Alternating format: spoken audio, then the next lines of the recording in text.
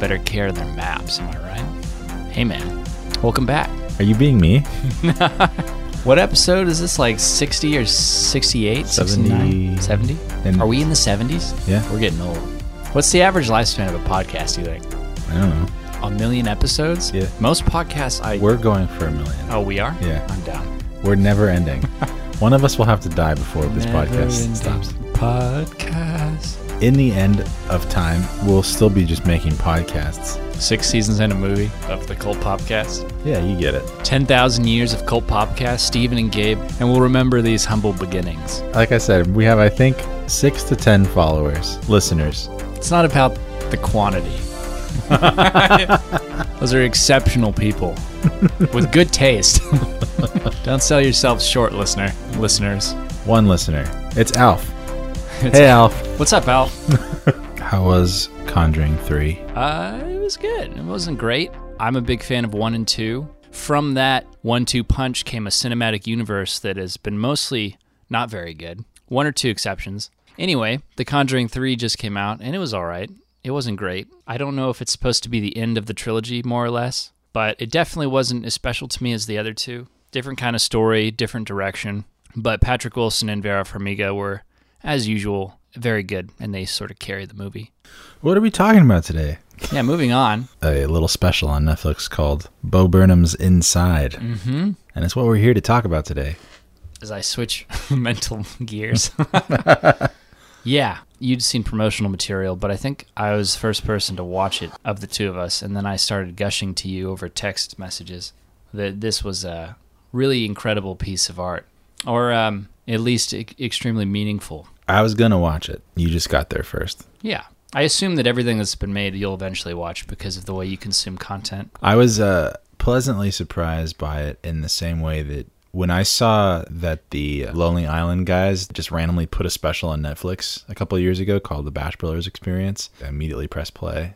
And this Bo Burnham special, as it played out, it was very reminiscent of how I felt about the Bash Brothers Experience, because the Bash Brothers Experience for me was, I just thought it was genius. It was so random and obscure and hilarious. I just fell in love with it. I watched it so many times. It was always on. Allie was always frustrated with me. She, it's really stupid. It's stupid humor. And I felt the same way about this Netflix special with Bo Burnham. Not that it's stupid. It's not stupid at all. Well, I mean, parts of it are maybe, but it's very special. There's something really special about it. And it is a special. Yeah. There's something very unique about this special. That's a good word for it. Who is Bo Burnham? Why don't you take it away, senor? Well, born in a small town in Massachusetts in 1990, Bo has a lot in common with us, I think. I can't believe he's younger than me. Yeah. It always upsets me. When he first started doing comedy, I remember someone telling me about him, and I watched him, and I was like, I can't watch him because he's smarter than me, and he's younger than me, and it upsets me. Mm-hmm. Anyway. Keep going. Well, where would we be without our betters, right? But yeah, he grew up in kind of a sheltered middle-class white family. And so he found himself in 2006 with the beginnings of YouTube making videos as this kind of skinny white boy, tall and effeminate. And he had this new platform called YouTube where he started making videos, and content is what we would call it today. That word has sort of completely lost its any sense of meaning in the modern world, or at least the internet circles that I've found myself steeped in over the last few years. But he started making comedy videos with music, writing his own songs, that sort of thing. And he pretty much blew up very, very quickly. And within a couple years, he was already doing shows. And I think 4 years after that, in 2010, he had his first special called Words, Words, Words, which did very well. And then 2013, Netflix picked him up for another special called What? And then he did another one in 2016 called Make Happy. And then he went dark for a little while. He talks openly about his anxiety, circa 2013 to 2016, and how he was dealing with panic attacks on stage during those shows. And it affected him a lot to the point where he wanted to stop doing shows for a while. And so he did. He stepped away from the limelight, and he made 8th Grade. Wrote and directed a film that did extremely well. I guess it's an indie film, right? Yeah. Kind of dominated a lot of those It was really good. indie circuits. And it carried with him a lot of that style that he had developed over the years, which, if I had to describe Bo Burnham's style, I wrote this down because it's not something I think I can succinctly describe. He has this kind of sardonic, cutting wit and cleverness that he will approach all kinds of topics with. You know, a lot of his stuff has satire and social commentary, a very broad sense of humor. So you'll find, you know, moments of like childish jokes, you know, like poop jokes, the sort of thing that we might laugh at. But there's also some very keen and insightful observations in there as well. And an underpinning emotional intelligence that is well beyond his years. I would call it precocious. And you can see that from the very beginning of the stuff he was making. That's why I was jealous of him. Yeah. I think a lot of what led to that is probably like... Reading. Yeah, I mean, he seems like the kind of person who has read a lot in his life. Yeah, that is for sure. And I've watched stuff where that has shown through. But also, I think he was bullied as a teenager for being that sort of, like I said, kind of lanky, white, like pasty dude, you know, into theater and that sort of stuff, performance. So a lot of his humor in his specials there, it has this like self-depreciating tone. And some of the stuff he does with satire and that sardonic wit is very edgy, it would seem at first glance, like things he would be able to say in those 2013 shows that you probably really wouldn't want to do anymore, like some of the word choice specifically and some of the themes. But it's very clear how far he's grown in the last 10 years, both in the material that he's using and also his style. And even just between like his 2013 and 2016 specials, because I rewatched those getting ready for the new one, it's incredible how far he's gone, even in just the way he sings and his voice control and just his vocal talent, even without the comedy, is very good. Bo, for me, has all the talent, and he also has this massive platform because his comedy is done extremely well. All that to say, it's been really awesome, and I feel like I've grown up with him in a lot of ways, because when I first saw Bo 10 years ago, I was, you know, a teenager too. So I feel like I've grown up with Bo and all these people that are like Bo. And so when he made this last special, Inside, which is made directly as a result of the pandemic and all the thematic elements therein are because of what he was going through during that time. Yep. And he was saying actually in the beginning of 2020, he had begun to think about, even in January, getting back into doing shows because he felt, as he had said, that he had been away from the world for too long, that he had been sort of hiding away. So he was already mentally gearing up to do this. I think what happened was he decided in January 2020 to do another special. Yeah. And Netflix said, yeah, let's do it. And then the pandemic hit. And so the special that he created was this special, which essentially, because we haven't explained it yet, is himself inside of a room for the better part of maybe over a year. And that's basically it in a nutshell, as far as the description. Yeah. But what happens inside that room for over a year while watching him, we will describe to you now. While watching him implode. Mental health is is a big part of this special. But I want to clarify, this isn't a comedy special. This is not like a comedy stand-up routine or show that you might be familiar with, or even compared to Bo's previous work. This is more like a piece of performance art, right? It has the bits that we're familiar with, the musical songs and melodies that comprise the set list, more or less, of what this hour-and-a-half special is. But it is filled with these little inserts and asides to the audience throughout the show, in between and even sometimes in the middle of bits, where he's just kind of expressing to you his mental state at the time and the things he's going through in the midst of, you know, the coronavirus lockdown, which is, you know, stuff that we're all going through in our isolation, depending on how isolated you are, which it looked like Bo was much more isolated than even you or I were, at least inside of that room. And amidst cultural upheaval with all the, I guess you could call it racism awareness. Yeah, so the quarantine was just the surface level, and then throughout the whole show, he goes into everything that's been happening during that time, which is, like you said, the first one would definitely be all the tense social stuff going on. We've talked about that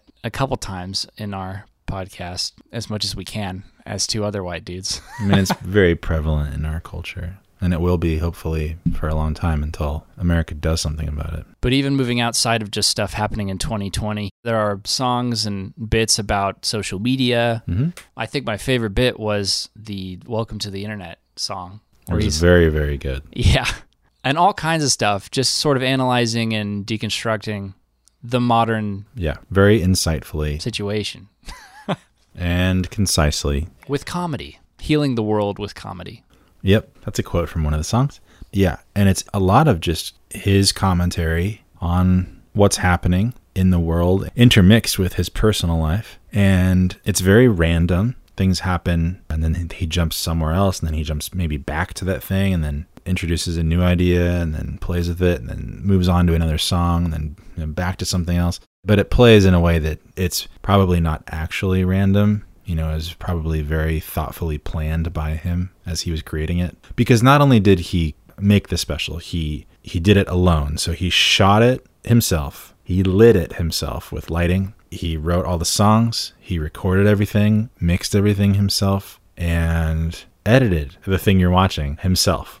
This whole thing is very meta as well. So there's a lot of moments where the thing that you're watching, it will cut to him watching the thing that you were just watching. And sometimes that's done in an artful way where it's through the light of the projector and you're looking at his reaction to him watching the thing that you were just watching. And I have commentary on that myself, but yeah, it was just extremely interesting to watch. You could think how entertaining could one man in a room be, and turns out very. He's such a good actor that sometimes it's hard to tell. Yeah. What's real and what's not. Yeah, that was my question coming out of it, is how much of this is him performing or playing a role, and how much of this is maybe just him actually losing his mind? Because, it's really hard to tell. We also forgot to say Bo was recently in Promising Young Woman as the main kind of love interest for the main character. Ryan, yeah.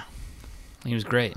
So you probably have seen him recently there, because that was a Academy Award nominated for Best Picture film. He's done bits and pieces over the years. I think he cameoed Parks and Rec one year. Did you know Bo had a show on MTV circa 2013 that was very much like The Office or Parks and Rec style? No. It was called Zach Stone is Gonna Be Famous, and it followed him around his neighborhood. It was a fictional story of this kid who's trying to become famous, like just out of high school so he can have a future. I watched a little bit, and it's pretty great, but it's one of those things that just is kind of lost to time. I think you might be able to dig it out of the MTV website if you have cable. I'm sure I can find it. But everything Bo Burnham's been in has been pretty good, in my opinion. Yeah, it's great. His comedy is probably not going to resonate with everybody, but I think it's worth seeing. Yeah, he's very conscious and aware of the things that come out of his mouth and how he says them, which again speaks to his emotional intelligence and how he conveys an idea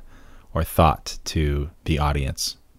Anyway, I really, really loved this whole thing. I couldn't say enough good things about it. I loved every song, some more than others. What was your favorite one? I really liked the Jeff Bezos song because it was just super quick, but the emotion coming through what he was kind of doing in that moment was so funny.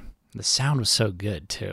Like these are actual songs. They're catchy songs because he's using a lot of modern popular synth wave sounds and elements, and they're really good. And I like Jeff Bezos, and I liked my favorite one, I think, to be honest, is the one with Sacco, which is a sock puppet that he brings out on his hand, and he talks to about how the world works. The song is called How the World Works, and I really like that song because it really talks about capitalism and class status and the tyranny of the corporate elite, not just in the sense that he starts by talking about nature and saying how bees pollinate and squirrels spread the seeds that fall on the ground, and these biological economical systems. And then he gets into the socio-economical system. Separating the worker from the means of production. Holy cow. It gets super meta because then he brings out the sock puppet to tell you how that socioeconomic system works, and then the sock puppet takes a shot at Bo, and then Bo goes, "Whoa, remember who's on whose hand here?" Then he puts a sock puppet in its place, which is literally demonstrating the idea that the sock puppet just spoke to the audience. Yeah. The whole thing is super meta that way, and it's super funny. I also liked a lot of the stuff in between. My favorite one, I think, when he was like, laying in his bed, and it's just a static shot from above, like top down. He's laying in his bed, bundled up in a sheet, and the microphone is on his pillow. And he's like, maybe allowing digital media corporations manipulate our children for profit. He's like, maybe that was a bad call. And that was just like a simple phrase, and then it cuts to the next thing. And that's what the whole 90 minutes is like. It just is a song or something happens, then it cuts to something. It's him just in a room. Sometimes he's not even talking. You're watching him exist as he's trying to cope with being alone during quarantine. And then it moves on to the next scene. But the times that he does talk, one of my other favorite parts is when he brings out a clock. You don't know why he's sitting next to a clock. And then he says, I wanted to finish the special before I turned 30. It was 11:58. And he's like, I'm going to turn 30 in less than 2 minutes. And he's like, so I'm just going to sit here and you're going to watch me turn 30. He's like, I can't believe that I'm turning 30 alone in a dark room while the world is in its current state. You know, because he would have rather been with friends or loved ones having fun, or at least having a drink or something. And you watch him kind of try to swallow the fact that this is the situation that he's in, you know, in this monumental moment of your life, that of what it means to turn 30. It's a big deal. So the clock hits midnight, and then a synth starts immediately as that happens, which cues the next song before it actually cuts to the next song. And then you see him, and he's sort of just like, yay. In that exact tone of voice. Sarcastic yay. But I really liked those moments a lot. I could watch him, like you said, not say anything and just sort of all the BTS where they show him just operating his cameras and lighting equipment. I could just watch him do that. He's such. You say they, but it's him showing himself that, right? It's yeah. Yep.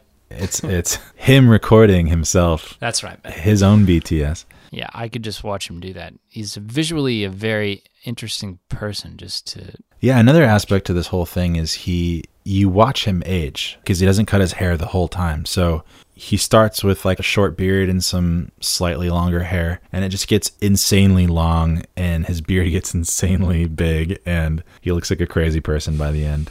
In fact, by the very, very end, I think he cuts his hair again. He looks like a different person. Like, yeah, it looks like this year actually physically took a toll on him. And my commentary that I was going to talk about before is, I think Bo is the type of person, there are a lot of moments where he films himself watching himself, or even at one point he projects an earlier video of himself onto his shirt. So like on himself. That was where he was talking about suicide. Suicide, yeah. That shit was so good. It happens a lot, but particularly the moments where he's watching playback of the video that you just watched, or commentating on something that you just watched. It's always him viewing himself. And the moments where he's watching himself on the projector, and it's a very kind of a tight shot to give, I think, that kind of dramatic feel, like you're supposed to feel very introspective or kind of understand what Bo's going through in that moment. You really kind of get the sense that he's judging himself very harshly, and that he's viewing his work as he's creating it, as he's editing it together, piece by piece, as he's making it, and then judging himself from an earlier state. The first time you see it is when he's judging himself from when he was younger, I think, like about 16, 17. That was his first YouTube video, I think. Yeah. And that theme of him kind of viewing himself when he was younger plays out throughout this whole special. And that really resonated with me a lot, because I think we all do that as human beings. We always look at things that we've done. We look back at our lives and ourselves, and we're very harsh judges and critics of ourselves more than anyone else. And some people, it becomes something, a lot larger, where it becomes a problem to the point of where you're so critical, so judgmental about your own self that it shapes the future or the possibility of the things that you could create in the future, because you're constantly judging yourself and criticizing yourself. Anyway, I think that was it was never said explicitly, but very heavily implied. And I think that's part of Bo as a creator, as an artist, is that he's very critical and judgmental of himself. I think that was kind of his way of showing the audience that. What about that last shot where he's playing back his Truman Show ending, the very last couple frames, you see him start to smile. Like it's this hopeful send-off. What did you take away from that? I interpreted that in the same way that earlier when he did talk about suicide and he stopped and said, look, I'm not actually going to commit suicide, just so you know. I think that slight kind of hopeful smile is his way of remaining hopeful. That was kind of evident throughout the whole thing, was that no matter what's happening, no matter how dark he goes and the things that he's speaking about, he's not actually going to kill himself. And I think in the end, he's the kind of person that is trying to be positive, even though it might be difficult for him. That's kind of how I interpreted it. Well, I hope he's doing well now, because the lockdown is ending. I saw a great quote online from some commenter saying, Bo Burnham's inside is like a psychological horror through musical comedy. And I think that's a pretty apt way to describe it. I would definitely recommend people check it out. Yeah, I'm going to quote a couple critics because I just want to reinforce how amazing both Gabe and I actually think that this is. Because if you can't tell in our words or the enthusiasm in our tone or lack of, I want you to know, like, this is very much worth checking out. You know, Gabe and I have been quoting it nonstop or singing it nonstop since it aired, and we both love it a lot. But the NPR article said, "This is a picture of what the inside of my head felt like for a year." They went on to say, "There's something profound and unnerving about this piece that speaks to the careening and difficult thoughts that I think haunted a particular kind of person for well over a year." And then from the New Yorker, Bo Burnham captures with a frenzied and dexterous clarity the unmoored, wired, euphoric, listless feeling of being very online during the pandemic. Inside is a virtuosic one-man musical extravaganza and also an experimental film about cracking up via Wi-Fi connection while trying to make said one-man musical extravaganza, although in the mediated age, when genres are twisted and mashed together, characterizing it feels almost beyond the point. This is the first thing I said to Steven, too. I said, you know, I'm somebody who's generally given to sensationalism and hyperbole, but this is probably my favorite thing that has or will ever come out of this pandemic season, because I'm sure we'll get a lot of art as a fallout or as a consequence of 2020 and what it held. Yeah. But this was something that I felt like is extremely good to watch, to put simply. And there are so few times in my life where I felt like something was made for me, specifically as an individual. And I empathized with so much of this show, this piece of performance art, whatever you want to call it. I just enjoyed it so much, and I'm very happy Bo did this. So thank you, Bo, if you're listening. It really meant a lot to Gabe. It did. It meant a lot to me, too. I was just But it meant a lot to floored. Gabe. In fact, when Allie watched this with me, I don't know if I told you that, but 15, 20 minutes in, Allie goes, "This is like how I imagine Gabe's life right now."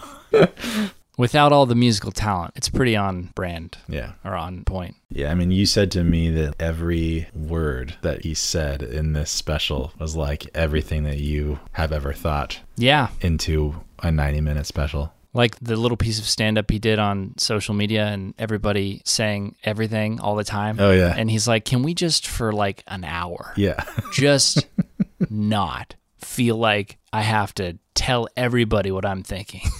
Every bit and song that was in there was perfect to me. Yeah. And then just to layer that with all that incredible production value that he managed to do in a 400, 500 square foot studio apartment, I'm blown away by his talent. And I hope he's happy with what he's made, because his other specials were funny, but this is something that will go down. I don't like to use the term masterpiece ever, but I honestly felt like I was witnessing like somebody's magnum opus, and he's only 30 years old. Yeah, I can only imagine the types of things he's going to create next. I'm excited to see if he continues to direct and write things. Yeah, I want to see a movie. Like have you seen 8th Grade? I don't think I ever actually watched it. Even though I love Bo, I knew sort of what that movie would hold in terms of like the level of cringe is a negative word, but that's essentially like there are even parts of The Office I can't watch because I inwardly just like those situations they find themselves in make me curdle like milk. And I knew 8th Grade would be an experience that is incredibly real, and I didn't want to go back there to that place, especially not as like all the things, you know, as bad as it might be for a guy, for a teenage girl, I can't even imagine. So that's like something I couldn't do. Like I'll watch a horror film, but I don't think I could sit through 8th Grade with both eyes open. But I know it's incredibly well made, and that's why I'm excited to see in the future if Bo wants to do a feature film. I would love to see him team up with A24 again and do something crazy and weird. Just show me what you're made of, right? Do something that lets your mind just run wild with possibilities. Because that's what he was hinting at here. Even like there were moments I was like, this is like David Lynchian. Yeah. With like slightly ajar doors and light bleeding in through a single stream. And I was like, this is beautiful. Yeah, he has the ability, I think, to create something on that scale. Like if he wanted to go truly obscure artistic, like to the point of where he's being auteur, he definitely could do that. Like tomorrow, if he wanted to. He's like, I want to make this thing. But it's just a matter of if that's interesting to him, you know? Yeah. Because he has that ability. He's totally capable of that. Anywho, that was our reaction to Bo Burnham's Inside on Netflix. Yeah. Check it out. Check a look. It's all the rage right now. People are talking. It'll rattle around in your brain for a while. Just check it out. Here's a song from Bo Burnham's Inside. Jeff Bezos.